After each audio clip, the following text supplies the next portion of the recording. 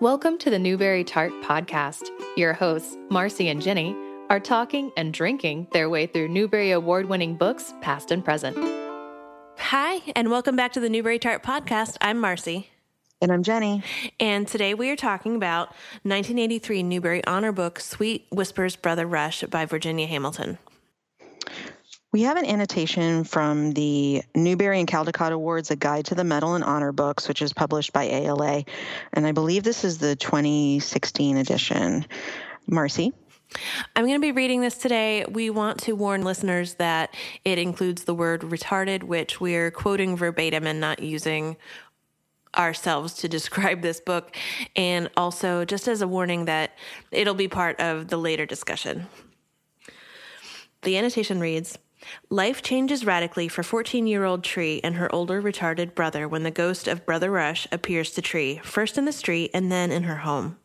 The handsome ghost of her mother's brother takes her back in time to bear witness to the past and to learn about the terrible disease that is killing her own brother.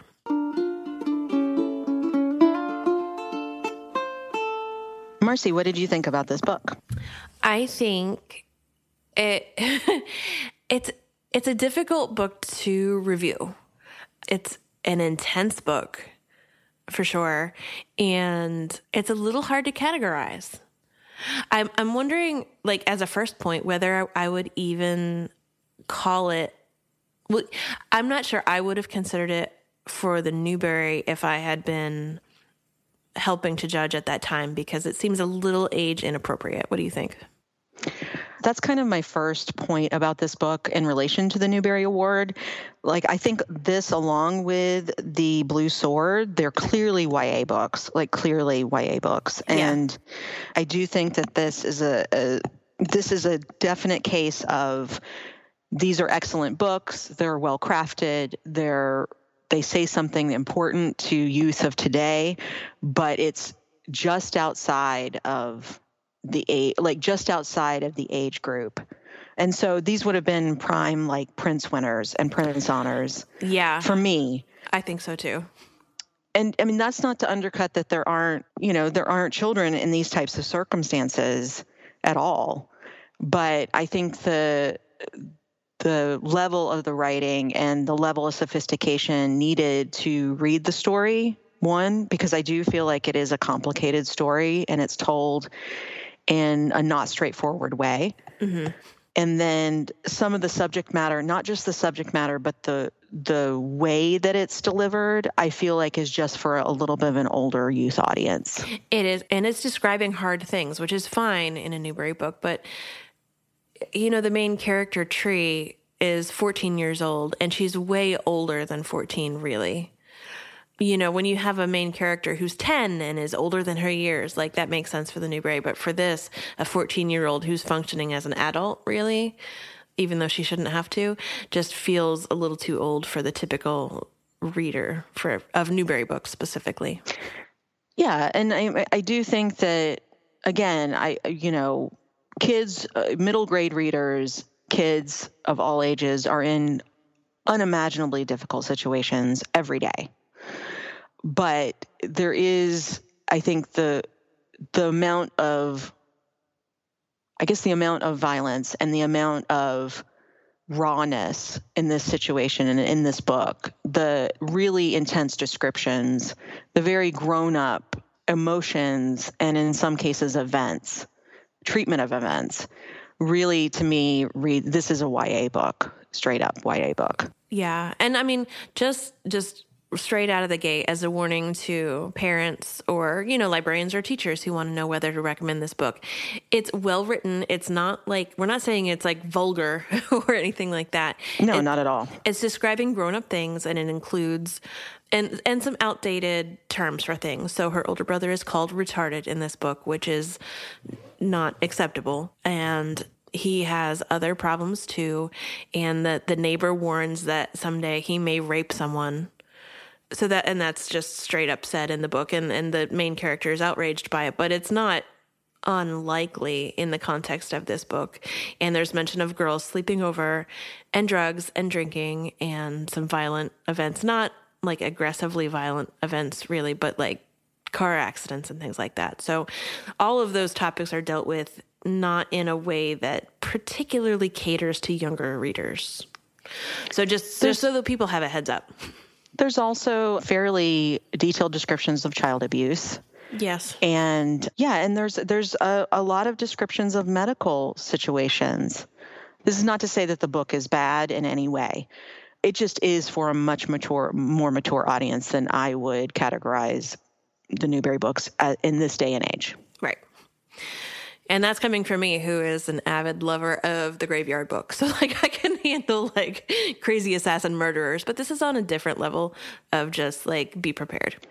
But I almost feel like because of the stylization of the Graveyard Book and other books that deal with hard topics, there are style choices that are made that scaffold issues to be understood by younger readers. And I don't feel like there are those steps in this. This is very much you are thrown into this world, and it is brutal and it is hard.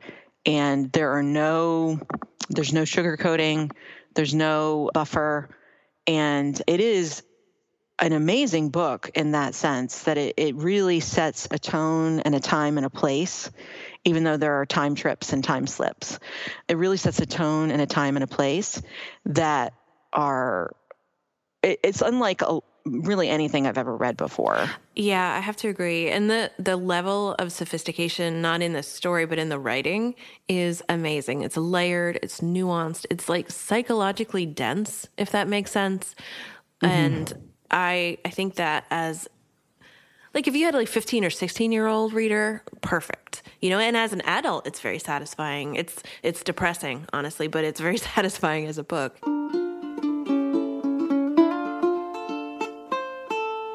14-year-old Tree, who that's a nickname for Teresa, is left in charge of her older brother, who has a variety of issues, medical, psychological, developmental. She is responsible for running the household and also getting herself to school and taking care of the basic needs of the household. She hasn't really noticed boys very much, but the book opens with her being catcalled and her being noticed for starting to develop by some of the boys in her neighborhood. And she notices this like beautiful guy that she's never seen before standing on the edge of everything. And she recognizes him as someone known as Brother Rush. Yeah, and it's such an interesting introduction, too, because this is like the first page, like the first paragraph even. It's an interesting beginning to a book because it just like cannonballs right into her emotional life. But she develops this crazy like crush on this guy that she has never seen before, but she somehow knows his name, and he just seems different. And over the next few weeks, she sees him here and there, but not every day, and he never talks to her, like they never interact. But she is in one of those like kind of instant, almost puppy love type of situations where she's like the way he dresses, you know, his smile, the way he stands. I mean, she's just like noticed everything about him. And so imagine her surprise when she comes home and she's taking care of the house, and she walks into one of the little rooms that they fixed up into like a little sitting room. And Brother Rush is standing in the middle of the table, not like on the table, not like a Mick Jagger dancing in a bar situation, but like in the table, like if you picture like the table is a skirt. Yeah. And it's interesting because like there's no like what's happening. There's nothing. She's like, oh, he's a ghost. Like instant understanding, total acceptance. Like she's scared but fascinated, but like there's no question in her mind or in the book, you know, in the narrative of the book, like he's a ghost. Yeah. Which I think is really interesting because so much is made in most books. There can be often books that take a third of the book or a half of the book for a protagonist to come to grips with someone as a ghost. Yeah. So I think it speaks to Tree's character that she's like, okay, he's actually a ghost. This guy that I was really like heart eyes for he's a ghost and he's in my house. Well, and honestly, that's the most childlike thing about her to me is that she has the credulousness to be like, got it, ghost, check. You know what I mean? Yeah, that and her continued hope that her mom will take care of them. Yes, because those are the two things. Another big factor in this is that her dad, she believes her dad is dead, but she doesn't know him, and her mom works away from them. So her mom works as a nurse, and she has to just take the work that she can get and live in where she works. So Tree is home in taking care of this apartment with her brother, but she's the only responsible one. And her mom comes home like, who knows when? Like in 3 days, in a month, nobody knows. And she comes home and stocks them up on food, and everybody like hugs on her and everything because they miss her so much. And then she's gone. So Tree is really, truly on her own. And having a ghost in your house when there's nobody else to deal with it. Like she wasn't even like, ooh, who could I tell? Like, how can I get help? She's just like, all right, I deal with this. And she does tell her brother Dab, which is short for Dabney. She shows Brother Rush to him. So when Tree first sees this ghost standing in this little closet of a room that she has, she is scared and she's surprised but accepting. But she also notices that he is not trying to like communicate with her or interact with her. The only thing is that in his hand he has what looks kind of like a mirror, and through it she can see something else, like something outside of where she is. And when she gets close to it, she slips through it into like experiencing something else. Like she's not herself, but at the same time she is herself, and she's in a different time, and she's feeling what somebody else was experiencing in that time, which is of course bizarre. And it's funny because it's more, to me, this book reads more as magical realism than science fiction, even though a lot of the descriptions that I found called it science fiction, because there's time travel and there's ghosts and those are science fiction-y things, but it doesn't feel science fiction-y to me. Well, I love the mirror as a device for these time trips.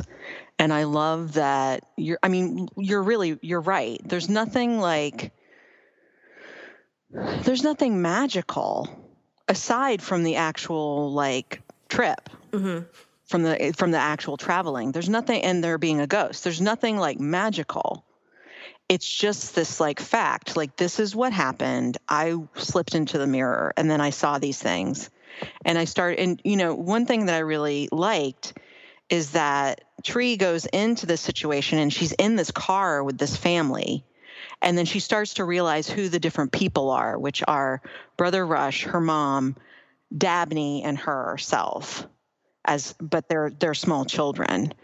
And what I think is interesting, even though I do have questions, is, does she appear, like, is she in her body in that car with them, or is she just hovering? That part was a little unclear to me. I think it read to me as though she is not doing either of those things. I think she just is existing in the minds or experiences of the people in the past and is just aware of it. Okay. Because it did seem like she was traveling, in a matter of speaking, and there was a physical component to it, particularly when later on they're not in the car, they're actually outside. Yeah, it seemed to me that she was feeling what they were feeling and not what she was feeling. Okay. So she became kind of a conduit? Yeah. Or more of just like a consciousness rather than a physical part of the scene. Well, then I think for me reading this, then I think in like my head, the easiest way for me to think of it then is her like watching a movie. But she could feel what they were feeling as well. Yeah, so it's hard for me to grasp this exactly, like what those time slips were like exactly. Other than she does go she feels like she's going through the mirror, and then she feels like she's there. Yeah. But there's a lot of missing like physicality as far as like is she just herself but invisible? Well, she talks about like really specific things, like when she's being herself as a toddler, like she can feel like the car seat slippery under her bare feet, or when she's her brother, she can feel like, the sensations that he's feeling in the wind going past the car. Like, I think it's more like possession without influencing the events that have happened in the past. Okay. I think that's making it make a little more sense. I think it is open to interpretation to a certain degree, but I think what you're saying makes a lot of sense to me, that it is a type of possession, which goes along with some of the other themes in the book, right? Like this whole idea, because for a while I thought, because Dab starts to get sick, and he's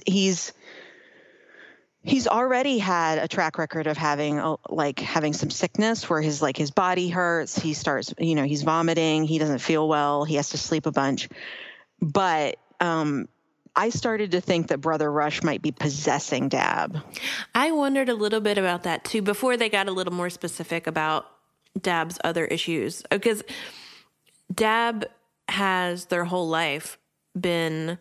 They describe it in different ways, and she just calls it being a little different. Other people are not so kind, but he basically has some mental difficulties or some developmental delays that sort of add up to not being like functional as a responsible adult, even though he is older than Tree. So she really has to take care of him, and he has good days and bad days, which seems totally like in character with the way he's described, but she's left alone to deal with it. But he also, what Jenny was talking about, is having physical like illness on top of this. And as is so often the case with anyone with mental difficulties, like his physical issues are sort of being overlooked or dismissed because everybody's so used to having to, quote, deal with him in all these different ways. And so she's the only one who's concerned, even though their mother's a nurse, and it comes out later that the mother is aware of the possibility of what is happening to him physically, but just is ignoring it in hopes that it doesn't happen. And one of the big things that happened, one of the big signs, and one of the reasons why I thought he was being possessed by Brother Rush, is that Dab has a lot of cuts and open sores on his hands, and they look gnarled. And Tree starts to notice that Brother Rush has those. Yeah. So there are these like similarities. And at first you're like, what's happening? Is he possessing him? Like, is this ghost like a malevolent thing that's causing harm? But it's really kind of the opposite. I mean, the ghost does not actually speak to them, but my theory is that he's warning them because they're family, and the same thing is happening to Dab that happened to Brother Rush. I think you're right. I think that, I think he's definitely warning them and trying to get Tree and Dab to some degree. One, to let them know that he had what Dab has. Mm-hmm. And then two, to let them know that he needs medical attention, that Dab needs medical attention, or he needs some help, some kind of intervention of some sort, that Tree is doing her best, but it's above her. It's like above her ability and above her comprehension. Yeah. So it also, I feel like this is a little more buried, or maybe it isn't, but to me, it felt like he was validating what Tree and Dab had felt, which is that they were neglected by their mom. Yeah. And that but it wasn't just neglect because of a need that she had to work, that the mother was overwhelmed when they were children, and it manifested itself in abuse. Yeah. And so I don't really know. I still am kind of struggling with what exactly that was supposed to show, other than your mom isn't perfect. But I don't think that was something they needed to learn. Yeah, they knew that. I mean, through the course of all of this, through the course of the book, it's basically just more of Dab getting sicker and Tree trying to keep control of their just day-to-day life and sort of failing more and more over time. And these time slips into the past with the ghost where she sees various scenes from her family's past, learns that her father is in fact not dead but left them, that their mother abused Dab as a child, not her, doted on Tree, absolutely doted on Tree. And that Brother Rush is her uncle, her mom's brother, who got sick in a similar way to Dab and drank a lot and died in a car accident that her father was also in but did not die in. So like all of this sort of gradually snowballs until they get to a crisis point. And Dab is so sick that he can't move, like laying on the bed hurts him beyond bearing, and Tree just does not know what to do. And their mom comes back once or twice in the middle of all this, but basically just like arrives in the middle of the night, gives them food, is like, Dab is fine, and then leaves. And she also, the mom has during this time procured like this boyfriend his nickname is Silversmith. And she also has gotten a car, which to Tree seems like the height of luxury. And Tree's kind of, I think, always resentful of the time that her mom spends away, even though it's necessary for the family, but is extra resentful that her mom has the time to spend with Silversmith and the money to spend on a car, and that Tree, does not get to share in any of it.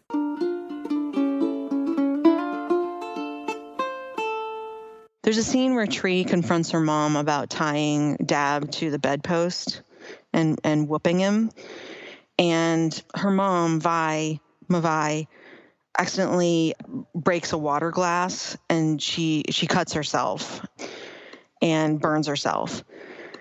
And while Tree is starting to look at her and help her fix up her wounds, Vi is trying to figure out how Tree knows about this situation. It's a really affecting scene where Tree is the person who now knows about the abuse when there's no practical way she could know. And she's also tending to her mother's wounds, which if you look at it, you could say that her mother had wounds that caused her to abuse her brother. There's so many layers here, like you were saying earlier. There's so much going on and there's so many layers. And it's just really, it's upsetting, but it also is just beautifully done. Yeah. Well, and it is not portrayed this way in the book at all, but there would be a way to read this in which the stress of all this is causing Tree to hallucinate the ghost. And to me, that scene in particular proves that that's not the case. Because she's telling her mother a factual thing that happened that nobody else could know about. And it's just true, right? Like, it's just like the ghost, right? There would be a way to doubt it. There would be, the common thing to do would be to doubt what's happening. But all of these things are just accepted as fact. And in fact, when she tells Mavai about the ghost, like, that is accepted also, even though she tries to show Brother Rush to her mom and her mom can't see him, but she completely accepts it as true. So like that part made her seem like a better mom. Like, she completely believes what her daughter's telling her and accepts it as true, even though it's very fantastical. That's a very interesting thing for me because it shows growth on Vi's part. Mm-hmm. And, taking responsibility, understanding that those past actions were not good. And I feel like in a lot of books, again, with, when I was saying that figuring out someone's a ghost could take like the whole book. In another book, showing growth usually is a much bigger deal, right? It's a much more, there's much more exposition. There's there can be whole sections on books about it or a whole book about it. And it was really interesting to see that movement and that change with kind of a handful of scenes. Yeah, I mean, the way things are done are so smooth in this book. Like, the story itself for me can be a little like turbulent, but the devices in the book, if that makes sense, are so clear and smooth. Like the ghost has this mirror, like he literally is carrying the past with him. Like he is he is their family carrying their past. Like that's such a clear and easy to understand thing. And it functions so well in the story. It's kind of amazing. I mean, let's see. I was reading, there's this really interesting article about the use of ghosts in Black literary works, especially, I think specifically this book and Beloved by Toni Morrison. The article is by somebody named Gail Sabat from Johns Hopkins University Press. We can put that in the show notes. But she quotes Toni Morrison talking about Beloved, saying that if we don't keep in touch with our ancestors, we are in fact lost. And I think that's really the point of what the ghost is doing, right? He's trying to help them from being lost. I feel like he's trying to save them from that. Although the interesting thing to me about this book, and the thing that seems a little muddled, is that I don't feel like he does save them. I feel like he saves Tree, but I feel like his effort to possibly save Dab is lost. Because the actual adults who could take action, which is take him to a medical facility, wait too long.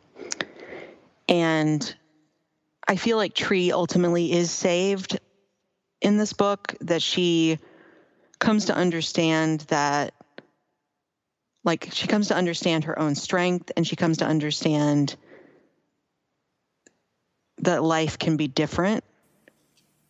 I know. But I have a problem, though. Like, I feel like all of the reviews that came to that kind of a conclusion bother me in a way. There's a review in encyclopedia.com about this book, and it says the novel exposes the desperation and isolation that poverty often brings, but also offers hope that through struggle, hardships can be overcome. And for me, that's kind of insulting, right? Because oh no, I didn't mean it in that way. Okay, no. because a lot No. of the reviews feel like that, and I'm like, okay, Mavai, the mom, her struggle is overcome by, like, she's overcome the struggle of having this difficult son by basically abusing and leaving her family. You know, she's starting to overcome her financial struggles because she got a boyfriend who wants to take care of them. Like, Tree is struggling and she's surviving, but like nothing changes in that respect except she loses the person she loves the most. And the brother's struggle is overcome by dying. So it seems like they're saying that, like, if you have these problems, the only way that you can make anything better is just to be gone, which seems really insulting to anybody with any kind of mental difficulties, because the idea that the only solution is for you just to like die and be gone and that makes life better for everybody seems awful. I mean, I agree. And I think, I don't know when that was written.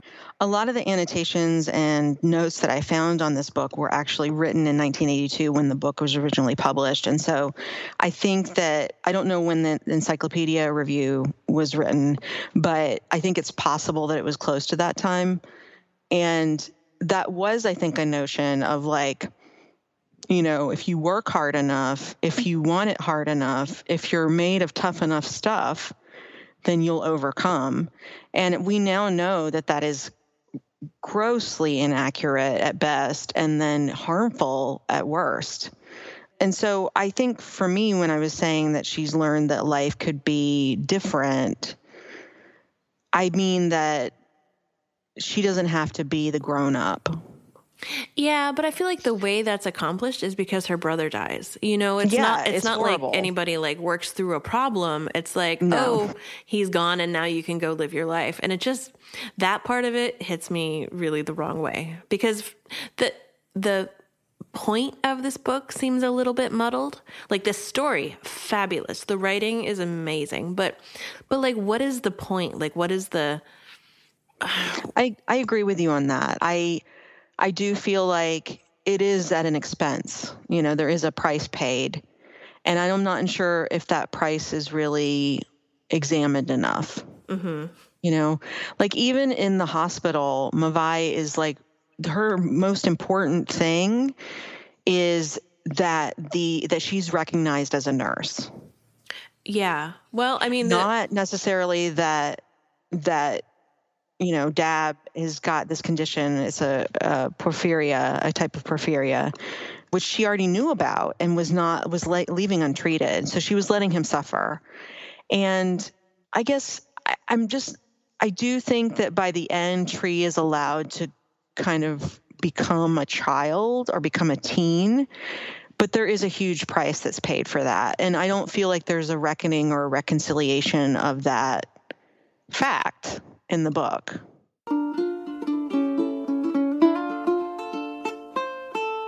I think this is incredibly written, and I think it's a really interesting book.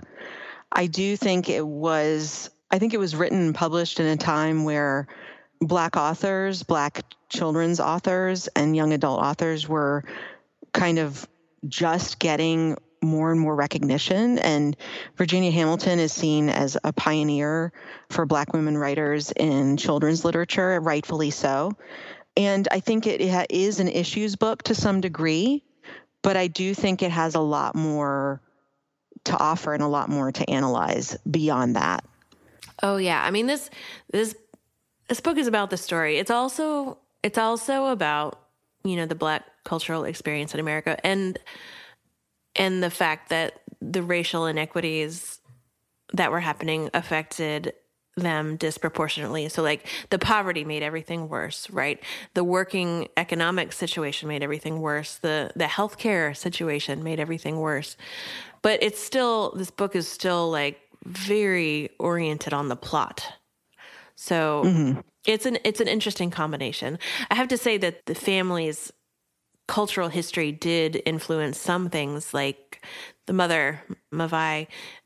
Part of her acceptance of the fact that this ghost that she couldn't see was there and was true was attributed, like, by her to the family's African heritage. She said that, like, when she was young, she knew people who could see things sort of beyond, and she could tell that that was true for Tree. So, like, that was part of what informed her willingness to suspend disbelief. So that was very interesting. It was a cool way to, like, tie in, like, the cultural history to what's happening now, but also the personal family history. So it was very, like, tightly woven in that way. I think the decisions that Mavai makes are going to haunt the family, no pun intended, for longer. And I think that's one of the points of the story too, is that actions carry through generationally. They do.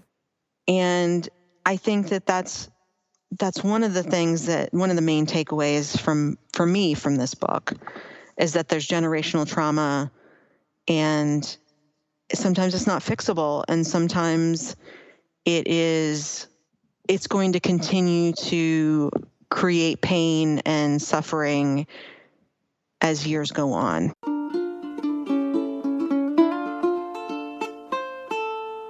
Jenny, do you have any read-alikes for this book? I do. This was a difficult book to find or think of read-alikes for, and so I didn't take the easy way out, I think, but I did a little bit. One of the major parts of Sweet Whisper's Brother Rush that I loved was the sense of kind of a magical story or a magical journey. And so I really want to recommend Virginia Hamilton's her collections of folk tales. Nice. There's The People Could Fly, American Black Folk Tales, and her stories, African American folk tales, fairy tales, and true tales. I love the extreme variety in points of view and takes that these fairy tales have. Despite being in collections, they're very distinct to each other. Nice. What about you? I actually, thank you for that recommendation, because one of the things that I'm taking away from this book is that I really need to read more African folk tales and, like, traditional stories, because I feel like there's a lot more layers to be unpacked in this book that we didn't get to because of just of basic unfamiliarity. So I want to help educate myself a little better there, especially since this book, honestly, like, in ways it was grim, but it was also entertaining and so well written. I feel like there's more to be enjoyed, you know, in that vein, if I can find it.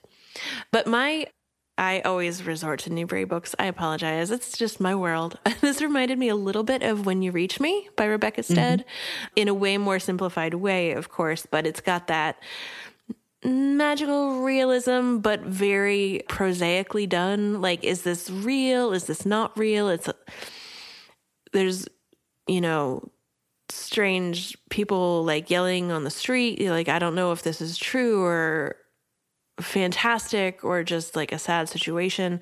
So in that way, it reminded me a little bit of it.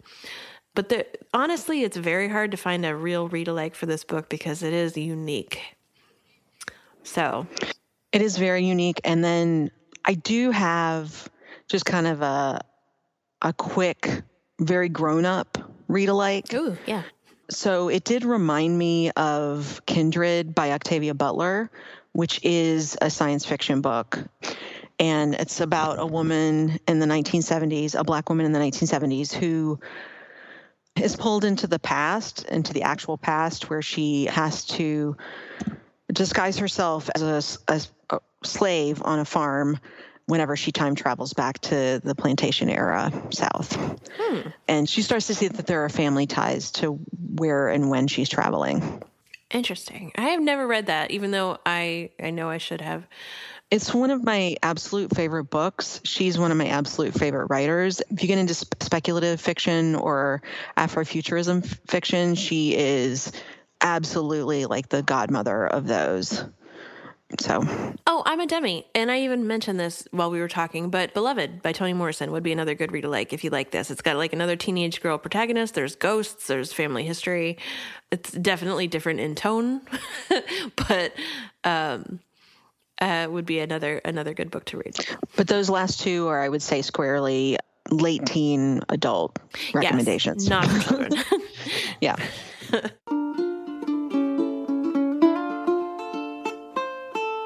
We are happy that you joined us today talking about Sweet Whispers, Brother Rush. I have to say, I don't know if you know this, but on our website, every episode has its own page where we put our show notes and information about it, and we take a picture of every book. And if you are bored, please go and look at the one that we have for this book because I am so proud of it. I think it's the best one I've ever done. It's beautiful, Marcy. I love it. And I know that nobody's going to see it, but it makes me happy. So it's newberrytart.com. There's a little thing there's a episode index for every episode that we have. And if you click on the one for this episode, the picture is there. And I love it. It makes me happy. So, but also go check us out on Facebook, rate us on iTunes and anywhere else that you listen because it really helps us out. We appreciate it. Next episode, we will be finishing the season with Dicey Song by Cynthia Voigt, and that will bring the season to an end. Next up, 2007, which we will be kicking off with Rules by Cynthia Lord. Thanks for listening. Bye. Production assistance for Newberry Tart is provided by Raphael Siebenman and Liam Grove. Graphic design by Liz Meitinger. Intro and outro by Ariana Hargrave. Theme music for this podcast is provided by the laid-back and local Throckmorton Ukulele Band. You can hear more of their music on Facebook. Find more Newberry Tart episodes at iTunes, Stitcher, or wherever you listen to your favorite podcasts. Our website is Newberry Tart. That's NEWBERYTART.com.